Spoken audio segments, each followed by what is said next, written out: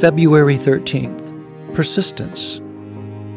One day, Jesus told his disciples a story to show that they should always pray and never give up. Luke chapter 18, verse 1. Despite multiple career and political failures, not to mention great personal loss, rejection, and stress, Abraham Lincoln is recognized as one of the greatest presidents in United States history. We think of him as a great man and a prestigious orator. But during his life, he held countless job positions, most of them physically laborious and incredibly unpresidential. He was known to be a man of humility and persistent faith. And regarding prayer, he is quoted as saying, "I have been driven many times to my knees by the overwhelming conviction that I had nowhere else to go. My own wisdom and that of all about me seemed insufficient for the day." Truly, we are insufficient apart from the Lord. His wisdom, strength, and power are great, and we must ask Him in humility to provide what we need to carry out His will.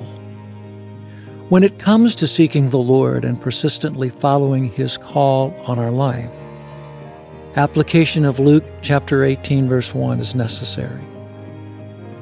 Always pray and never give up. Lord, you have called me and I am yours. You have made it clear your grace is sufficient in all things.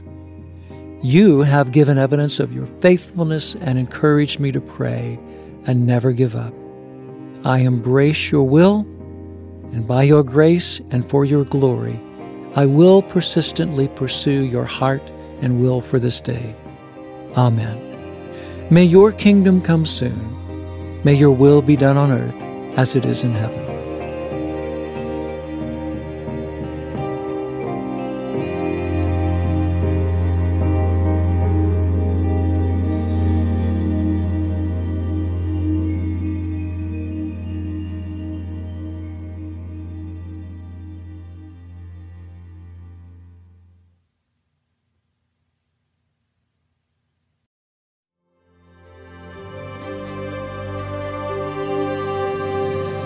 Thanks for joining me in today's devotional and a special time with the Lord.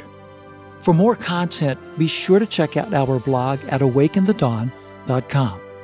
Follow us on our Instagram at Awaken the Dawn Daily and Facebook at Awaken the Dawn.